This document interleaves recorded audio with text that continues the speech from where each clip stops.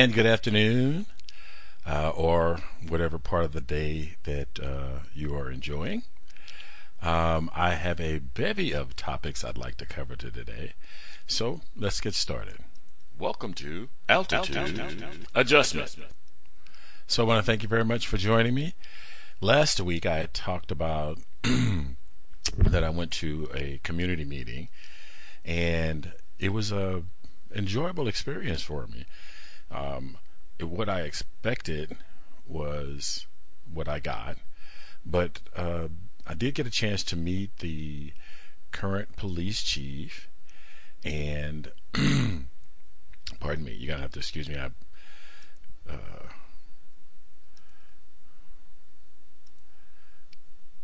There we go. A couple of things I wanted to mention. Pardon me. I got a comment about sometimes I take breaks, or I'll stop talking and it appears that I should have been continued talking, or that I was continued talking and maybe the sound just dropped out. I don't have a teleprompter, so I use I create a script, and I use 11.5 font. The reason I use 11.5 is that it gets me enough text on the page that I don't have to constantly scroll through the document. But because of the size of the font, there are times when I lose my place, so I stop and pause and try to look through the document to find my place before I move on. I don't try to script every word, but I do try to make sure that I have all of the ideas I want to cover, and then if there's something specific I want to cover, I put that in that document. So this week, as I mentioned, I have several topics I'd like to talk about. And the first, I'm going to go back to that meeting.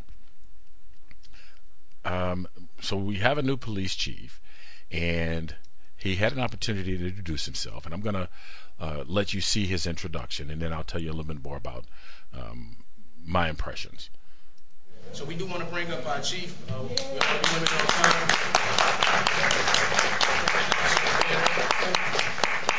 Alderman Bosley, I really appreciate you inviting me. This is one of the first, matter of fact, I think it is the first ward meeting that I've attended. So I'm honored to be here. I'm pleased to be here and to participate, or at least listen to this conversation. I'm first of all, since it's hot on your mind. So we talked about calling 911. You can always call 911. Our dispatching system knows how to put it in a different category when it's a non-emergency number. So you don't always, the non-emergency number is 231-1212, but you can always dial 911 because the same person's answer the phone, and then they decide the priority that the call is going to get, which brings up another issue that you all have mentioned. And so that location that you're referring to is an ongoing problem. And so anytime there's an ongoing problem, the individual calls are important to make the ongoing problem case. But naturally, we can't go to every single time because that's also a priority. A suspicious person calling, for example, is a priority 3. A shooting or a cutting is a priority 1. And so sometimes when you see an officer pass by, it's because they were headed to another a call with a higher priority. And so I do encourage you to call because we have Renee Kriesman, Renee, raise your hand. Renee Kriesman is the district captain, so it's her responsibility to make sure and monitor any kind of situations that arise, such as this one, to monitor that and make sure that the proper resources get placed on. But just kind of understand how 911 calls, they're prioritized. So he introduced several members of his team. Renee was just one of them, and he introduced her boss, which is actually between him and Renee.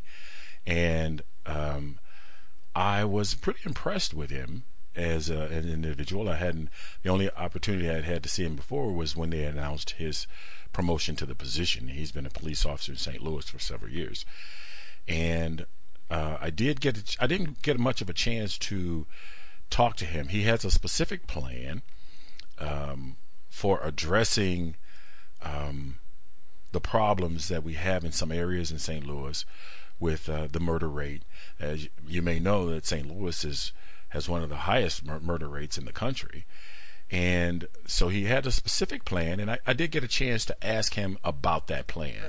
What's the success rate for what you're trying to do? What's the success rate for what you're trying to do? The success rate, it's unknown. It's like saying, he said, what's the success rate for what I'm trying to do? All I can tell you is that mathematically, the likelihood of my success rate should be high.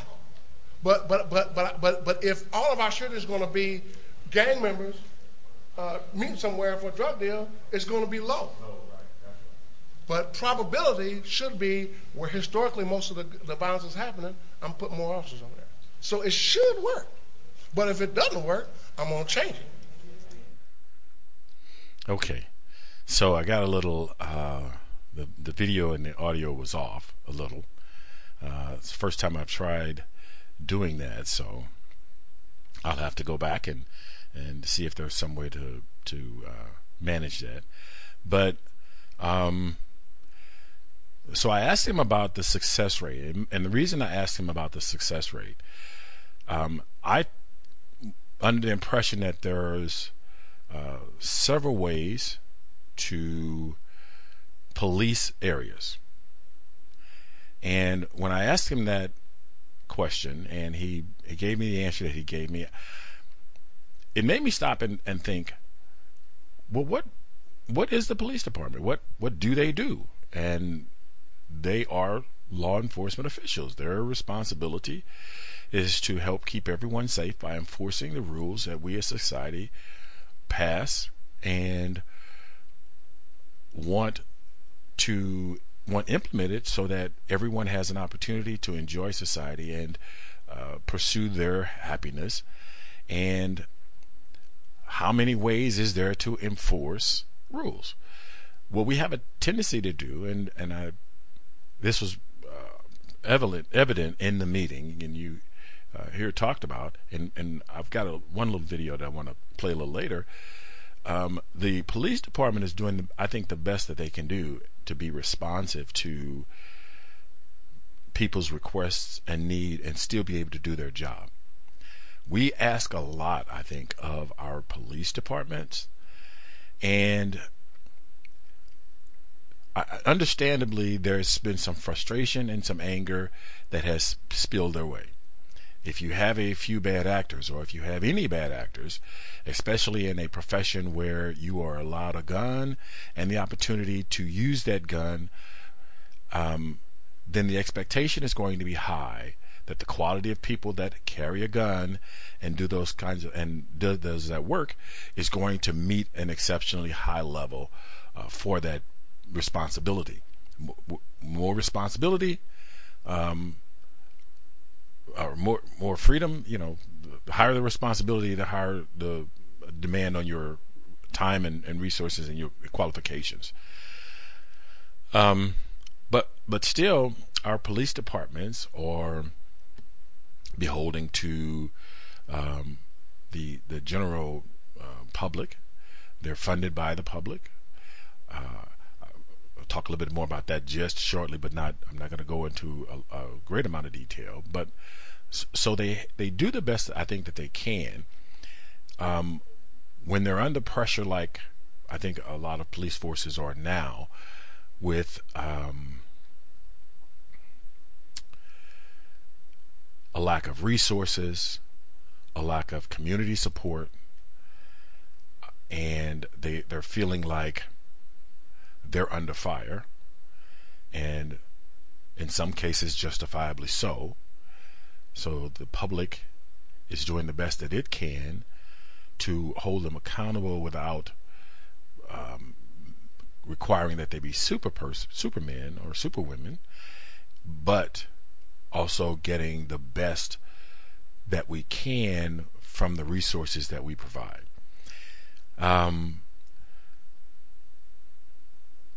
So that is what I kind of came to when I asked him that question. His answer was simply, if you have a problem, you apply enough resources to eliminate the problem. That businesses does that all the time. People do that in their homes all the time. if you need extra resources, you get the necessary resources until the problem goes away or becomes manageable. And that's what he's offering. It's no secret formula. There's no.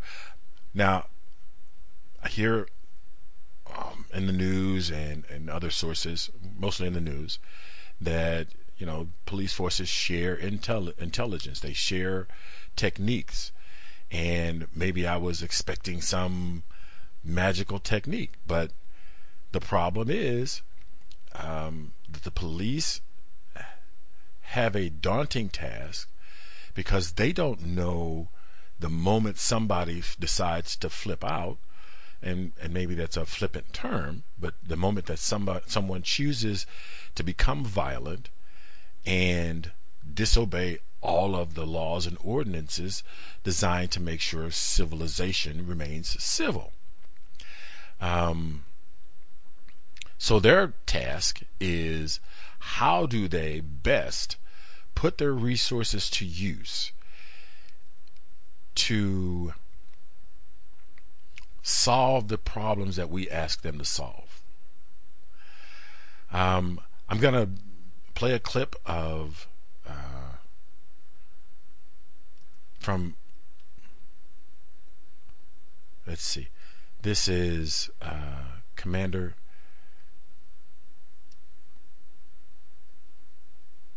Creasman. I had to look. I didn't commit those names to memory.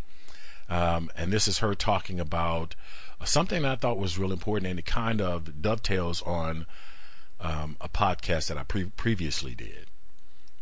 I do continue to see an increase in car break-ins in the district, almost across the district. So if I'd ask you guys to do anything over this summer, 2 things. When you park smart. Don't leave things in your car. Don't leave anything in your back seat. Don't leave anything on your front seat. Anything that can be seen, don't leave it in your car. Don't leave a weapon in your car. And then the other thing that I would ask, I think that some of these carjackings, it's a multitude of things, but one of the things is that I think that people are pulling up to their houses, pulling up wherever they're going, and they're still checking their cell phones. So don't sit in your car and check your cell phone. The bad guys can see you. They can see that you're in the car. They can see the lighted screen. Wait till you get in the house. Wait till you get into wherever you're going to check your cell phone. It can wait just 1 more minute. And I see it a lot. I hear it a lot. And it's just one of those things that something that you can do to help yourself, to help us, and to keep everybody safe, and keep yourself safe. Okay. So I had an opportunity to ask Commander Creasman a question, and of course I asked her, well, I say of course, but I asked her about community policing. And I could see on her face, here it goes again. But she was very professional in how she answered the question. And what she did mention is that she's down 12 officers. And she wants to try to do community policing. And I asked her definition of community policing, and she gave me a list that I hadn't anticipated of things that they included, or that she included, in community policing, and I thought were excellent ideas. I have the video, and if you're interested in seeing the video or the extra clips, then let me know, and I'll make sure I get those to you. But she's understaffed. She says she's down 12 officers, and I would imagine that 12 officers is significant for the area that she has a responsibility of. And she particularly talked about a subject that I covered recently, which was every phone call seems to be so important that we stop paying attention to everything that goes on around us, and we handle the phone call because I guess we somehow believe that it's okay. It's just going to be a couple of minutes, or no one's going to bother me. But your attention is pulled to someplace else, And if you're not paying attention to your surroundings, you're putting yourself at risk. Granted, no one should want to hurt you, but there's no reason to believe that with the number of people that are in society, that someone isn't going to get the idea. Some child, some teenager may think it's funny to harass you. It just happens. So being aware of your surroundings and being aware of things that are going on about you and taking precaution is just one of those things you really should have to do. It may cut down on police calls. It may cut down on officers having to show up for something that could have been prevented with just a little bit of prevention, with an ounce of prevention. You go into the house, you make your phone calls, you're not sitting out in the car, you don't get carjacked, you don't get robbed, or things like that. One of the other things that the commander, and I have to apologize, I didn't commit his name to memory, and I actually didn't write it down, and that's one of the things I'm going to have to remember, is to make sure to document all of the people that I'm talking about. But he talked about something that was really important, and I want to share that with you, and then I'll go back. One way that I think we can do a lot better is that you shouldn't have to talk about the same location over and over again with no progress. So if we talk about, like she's able to say, hey, there's a lot of concern about that place, but Renee has made some progress. The challenge is huge. But to say that she's done nothing is not the truth. Okay? And so anything that she feels that she may need, that's when she tells Mary or tells me, hey, I need this, but hey, if I can get the DEA to do this part, or if I can get a camera set up here, then we could probably do a lot better. And so those are the kind of that falls upon me, because the district captain doesn't have those kind of resources. But part of my plan also includes greater technology within that rectangle. I said the Central West End is in North Patrol, and Central West End has an elaborate camera system. When somebody gets robbed in the Central West End, I often have a picture of the person committing the robbery. And somebody say, well, that's because you like the Central West End better. The challenge is the Central West End's folk paid for that to do. A lot of people don't know that. I see all these officers. You see those officers on bicycles in Central West End? That's coming out of the special taxing district. Yes, they're over there. I didn't send them over there. The Central West End Association pays for our officers to be over there.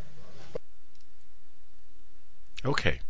So recently, there's been this big brouhaha about tax breaks, about a big tax return to the middle class. That tax money comes out of everybody's budget. States, cities, municipalities, that comes out of everybody's budget. Yes, it is federal,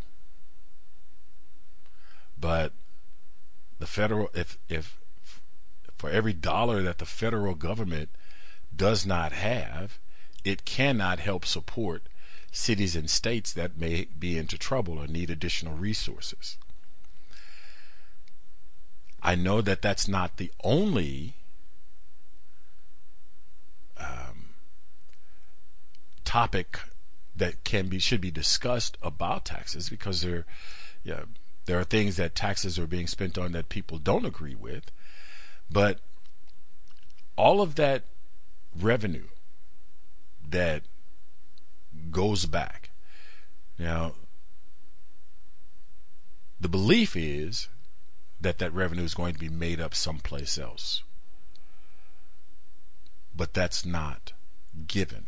That's not absolutely certain.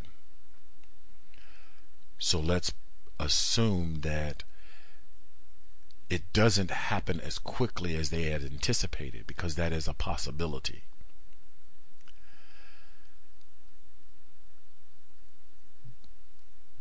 Those resources can't go to places that need them. Policing is one of those agencies that survives off of tax dollars. Fire survives off of tax dollars. Refuse, trash, schools, roads and bridges, those are things that survive off of tax dollars. So that's just, I'm not saying it's that because there was a tax given back that all of these things are going to go to shambles, but you do have to. Officer Creasman, Officer Creasman mentioned that she was down 12 officers. Well, how did she get down 12 officers? There's a budget cut because there's not money in the budget for those 12 officers. And then she says carjackings in her neighborhood have gone up. Well, when you have a smaller police presence, people who choose to do things outside the law see greater opportunity because they don't see any immediate danger of getting caught. Pardon me. So I just like for us to think about how we look at taxes, how we think about taxes. Is it worth an extra $200 if you have to constantly worry about your house being broken into? Is that worth $200 to you? So there was one other issue, and I'm going to move on from that one. There was one other issue that I looked at as the new chief was talking, and I just kind of want to get your take on it, and I'll give you my take, and you help me see a different side to it. So aside from law enforcement resources, like I said, we are working with Better Family Life. We've been going to business organizations that may not actually be in the neighborhood, but willing to invest in the neighborhood. So some of them may be building buildings. I know that when we first homicide of the year, it was a double homicide up on Kennedy. So car riddled with bullets, drugs in the car, a pistol that had been fired in the car, 2 young men deceased, shell casings from different types of weapons all around the car. See, what I'm trying to say, it's difficult for us to prevent a drug deal. Okay, so there were a couple of things here that jumped out at me. One, and I think I mentioned that. Well, actually, I'm pretty sure I mentioned it prior to this. Is that police are law enforcement agents. They're there to help enforce the laws and protect us. And part of, as you heard him explain, he's working with job agencies. He's working with other agencies, non-law enforcement related, in an attempt to try to curtail crime. So now we're asking our police officers to not only handle difficult situations, carry a gun, put their life on the line for us, we are asking them to be HR personnel. We're asking them to be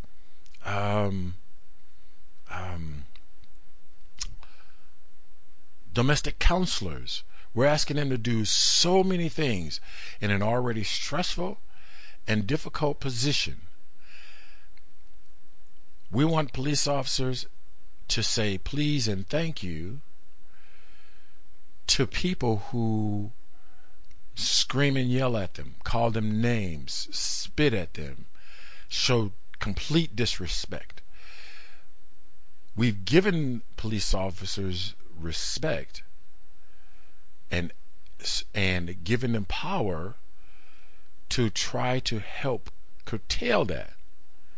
And then we punish them when they use it. Now you could say we only punish them when they abuse it. But if you don't understand the context of when they use it, then how do you know it's abuse? And I'm not saying that there aren't abusers. One of the things that came out of the meeting was someone said, well, 95% of the officers are good people. Saying 95% was just it means that more officers than not. It wasn't an actual figure. It just means that more officers than not are good people. And I think a lot of times what happens is people have relationships with officers, and so they're more likely to see law officers in a more positive light. What also came up was some of the abuses. One gentleman had actually a story about how he was abused by an officer. So we know those kinds of things happen, but what do we expect if we're stretching our resources thin?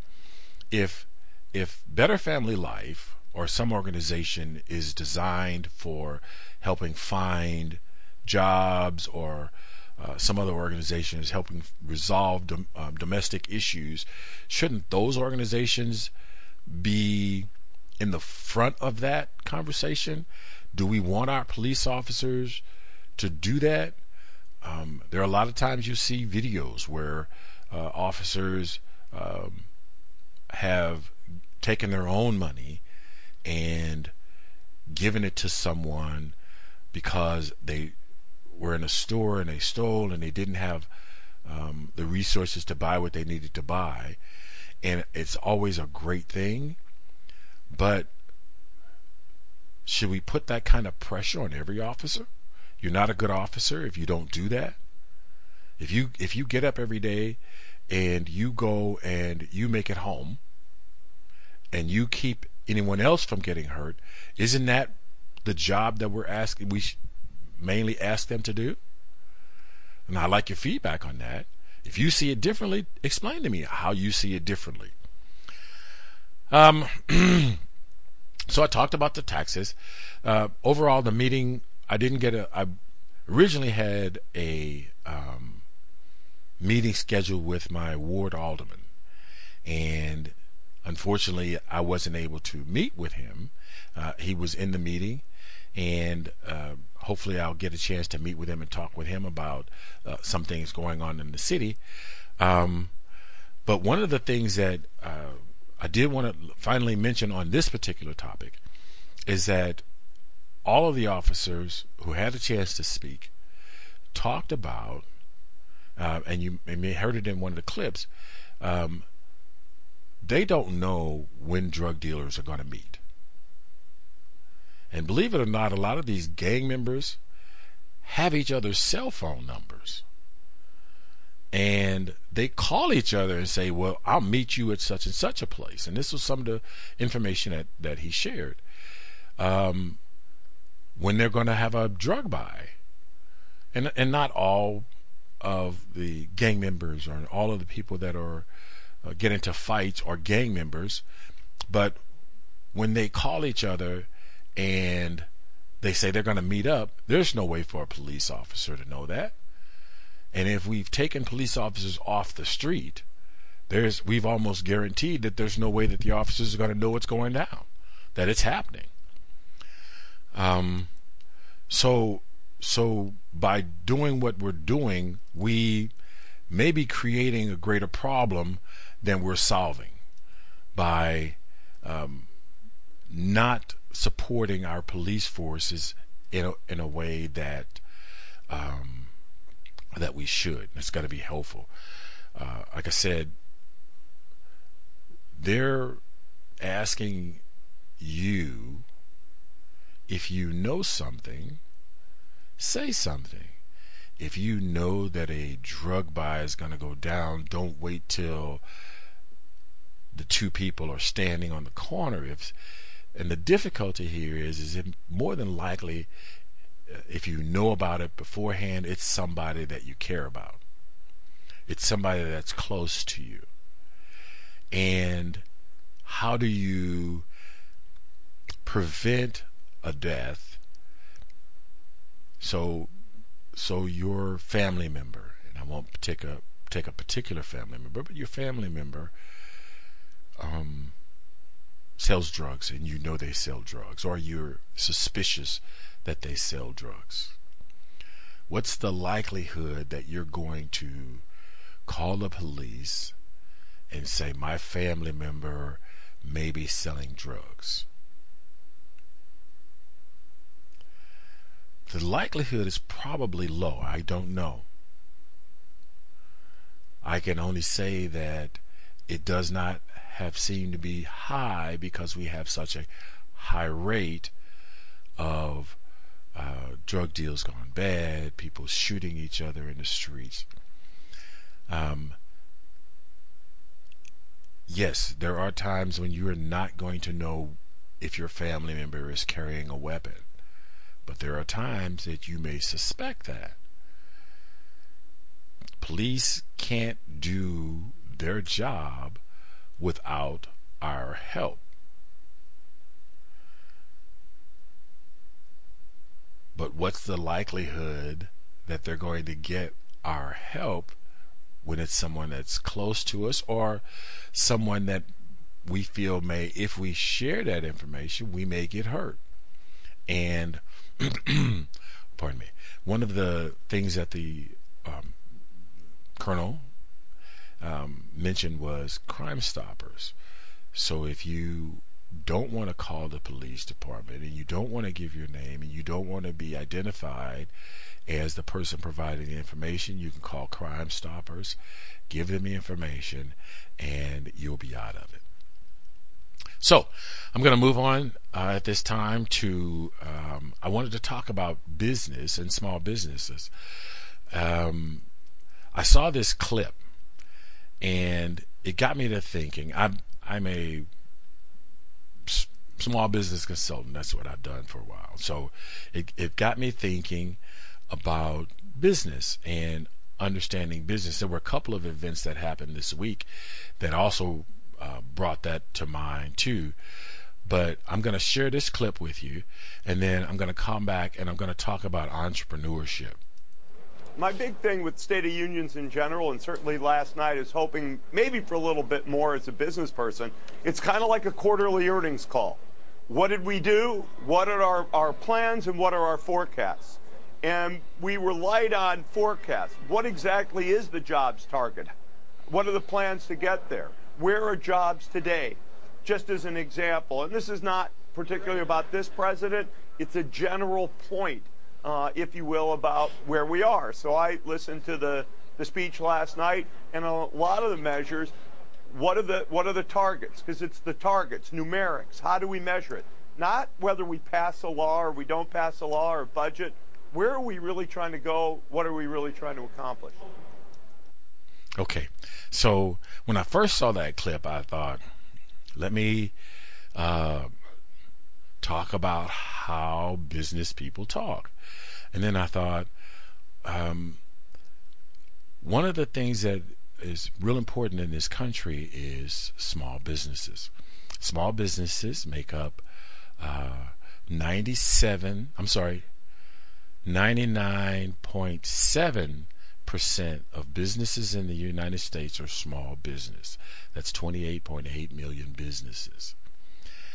So with such a large part of the business community being small business, it becomes extremely important for businesses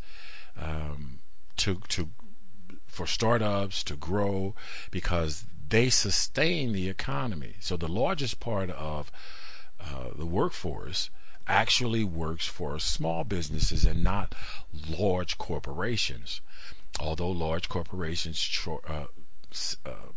have a large workforce, and usually they impact the society in waves.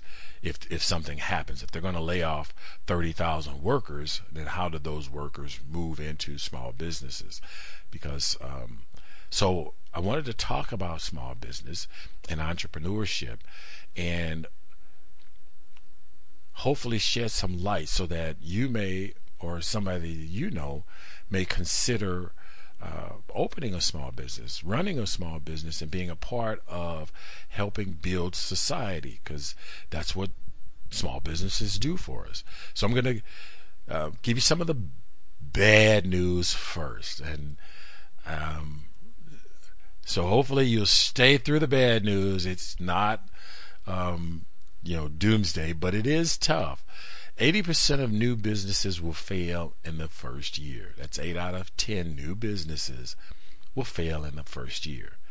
66% will fail in the second year, and then about half of all businesses don't exist after 5 years, and only a third, 70%.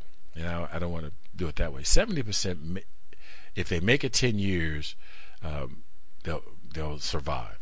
So as you go along, if you're in business longer, you have a greater chance of survival. Those statistics are consistent even when there's a major economic downturn. It does not affect the survival of new businesses. Now, the high rate of failure for a new business isn't a bug in the system. It is actually a feature. And the reason I say that is that business owners will hopefully learn valuable lessons, and that will make them better business owners and entrepreneurs, and help produce stronger and more responsive business owners. And risk, which is a part of business, if you don't manage money and resources in the right way, then your business will fail. But those risks help remove some of the weaker companies that don't cater to their clientele, don't support their clients in the best way, don't create quality products. That risk then removes those markets from the player so that we get better, stronger, more productive businesses. Some of the major reasons that businesses fail: they're forced out by competition. Competition is a good thing, but it's going to break some of the weaker businesses, some of the companies that can't stay or can't find ways to compete. They're going to fall out. And next, if they don't have the right team, I'm going to say that again, if they don't have the right team, that means not just grabbing anyone to get a job done, but making sure you take the time to find the right people to get the job done. Whether they have experience or they have determination, there are things that you need in order to get those jobs done in the right time and the right way. And then, let's see, insufficient market demand. So if you don't do your research ahead of time and you start a small business you figure you might make it, things may go well, but again, you don't do your market research, you don't know what your market is, you don't know who your actual customers are, you just know that you wanted to sell things or you wanted to build things, and so you open in a place that really doesn't need your business, you're probably going to fail. And that's just a fact of the matter.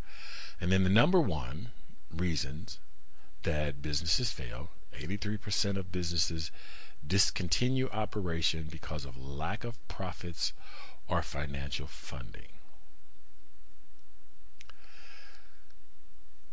It takes money to help your business survive. Now, does that mean you have to have all of the necessary funding up front? It does not. There are businesses that survive. hanging on by a thread. But money is the biggest reason, and I don't think that's a surprise to anyone. This statistic I found that I thought was interesting. 14% of businesses fail because they ignore the customer.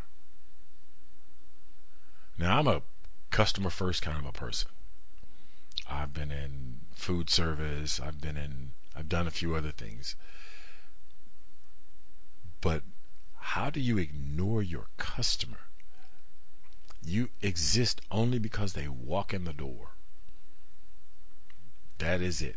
Everything that you do is a service or a goods consumed by your customer. If they don't consume your goods, you don't have sufficient market demand, and you will go out of business. I've seen people who have a shop, and they'll get in an argument with a customer. The old adage, the customer is always right, is right. That doesn't mean you have to give the shop away, but you most certainly have to make sure that when that customer leaves your shop, when they walk out of the door, that they're absolutely happy and are willing to come back. Because if they don't want to come back, eventually enough of that will cause the demise of your business. So one of the things that I wanted to talk about too was minority ownership. So a lot of concern has been about the minority business growth, and I found some statistics. I found some statistics that I thought were interesting, and I'll share those with you. And the first, and I've got a graphic I want to put up, but the first is that according to the Minority Business Development Agency, and this is a government agency, the number of minority business enterprises has increased by 39% between 2007 and 2012.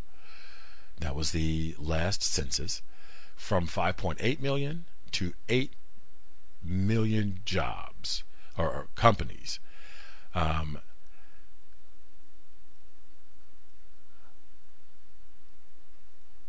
Let's see. Now, though the growth has been 39%, minority businesses fall short in comparison to other businesses' overall success in terms of revenue growth and profit growth.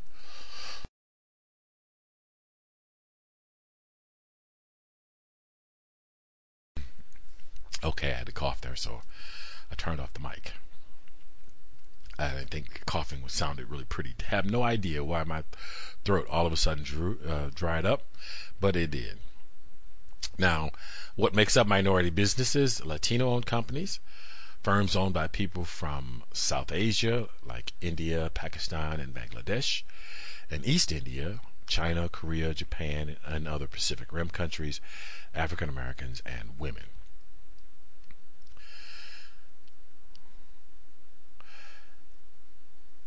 Minority entrepreneurship is minority entrepreneurs are currently underrepresented compared with their share of the population, and that's where this graphic comes in here.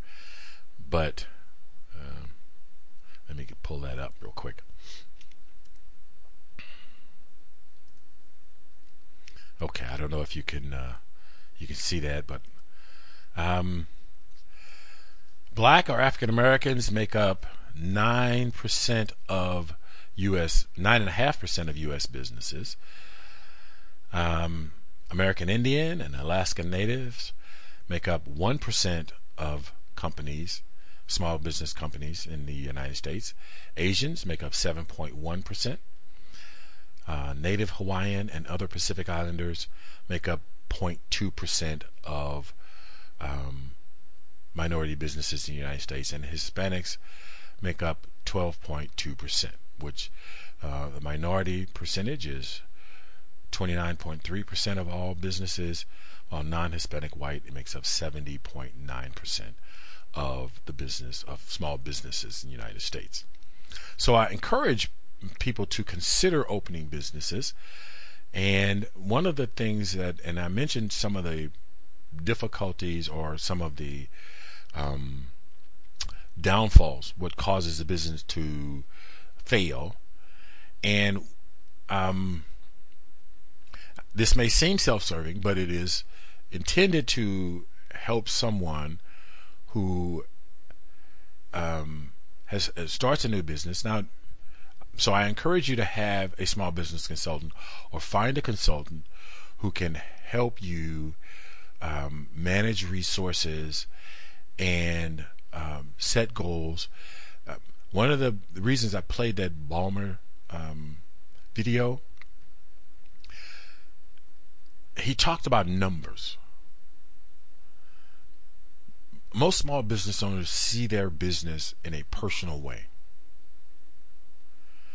and it matters to them, and they'll fight for that business regardless of for whatever, because it matters to them. They're doing it because it's important to them, and there's a heartfelt connection to it.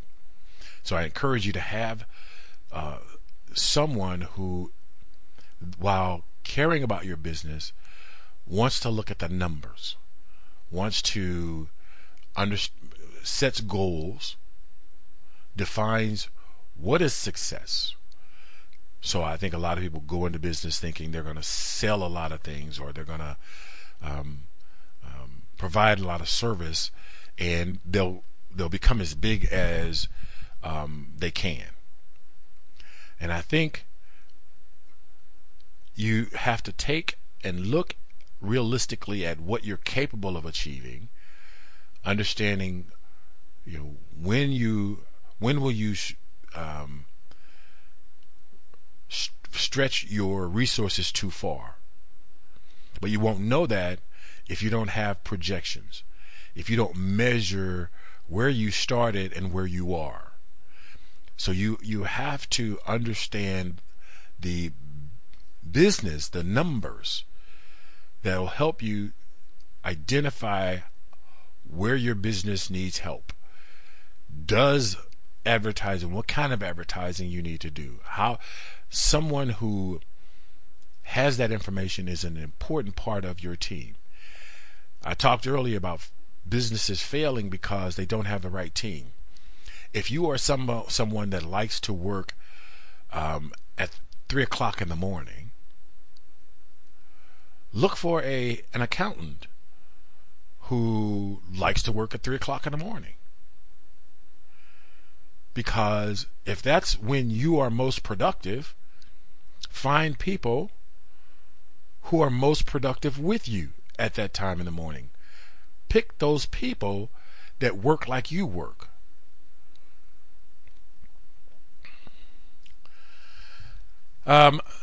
So some of the information that I've put links in the description of this podcast in the on where I picked up some of this information. It's got a little additional information that might be helpful if you or someone you know of is considering opening a business. But I do encourage having someone who is slightly less emotional about your business and more analytical about your business to help you manage that numbers thing.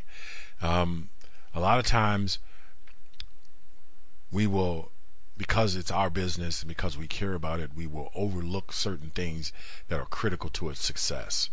And someone who's into the numbers says, mathematically you just can't do that.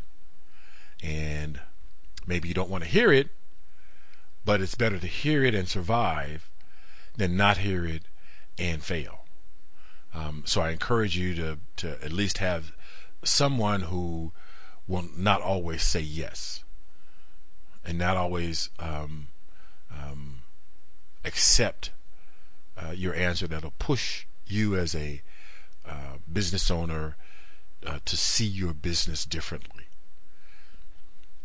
So my last topic I wanted to talk about, and not the best segue, but I saw an ad, or so I was watching on the internet, and I saw this thing where Omarosa Manigault is going into the Big Brother house. And my first reaction was, are you kidding me? She's been in the White House under 2 different administrations. And she wants to go back to reality TV. And then I think after I thought about it a little more, I realized, what else can she do?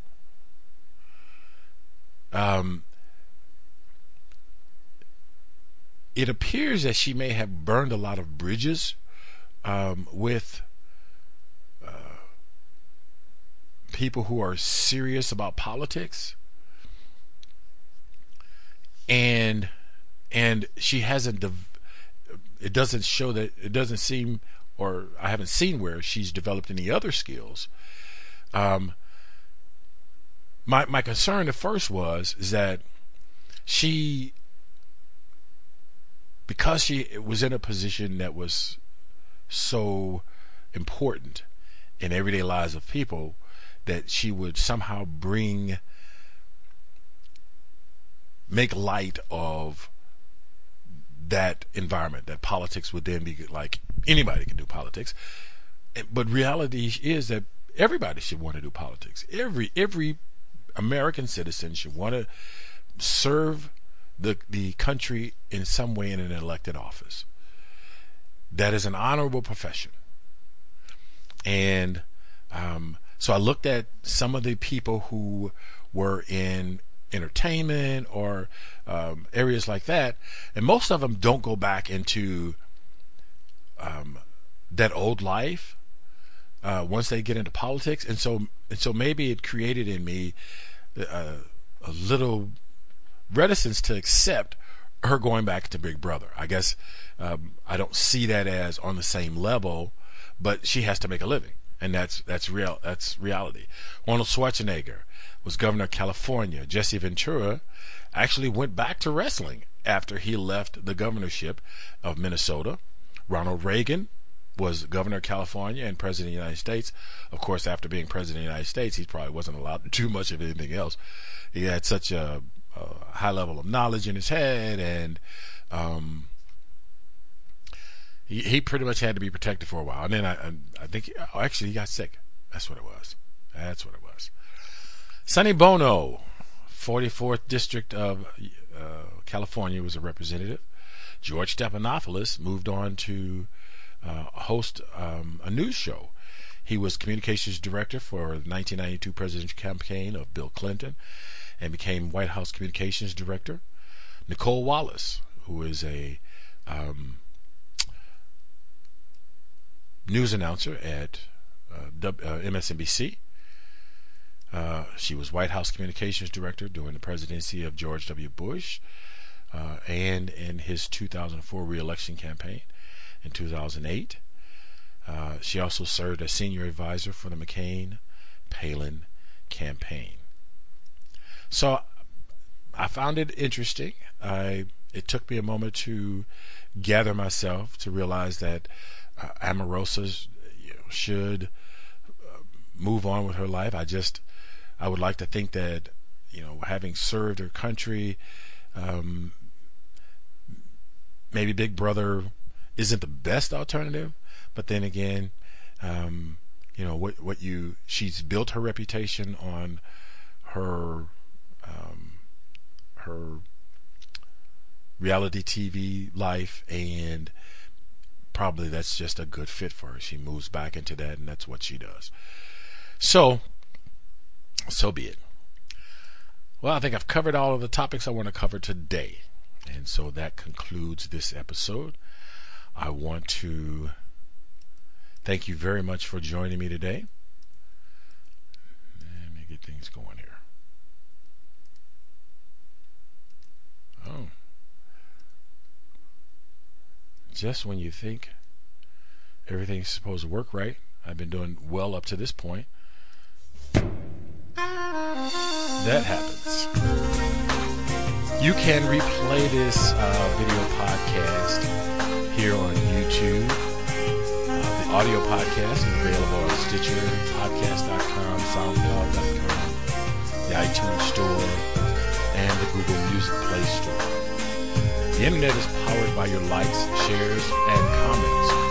Like and share this episode. If you find it, consider leaving a comment, because it does matter. Remember to be cool, be calm, and above all,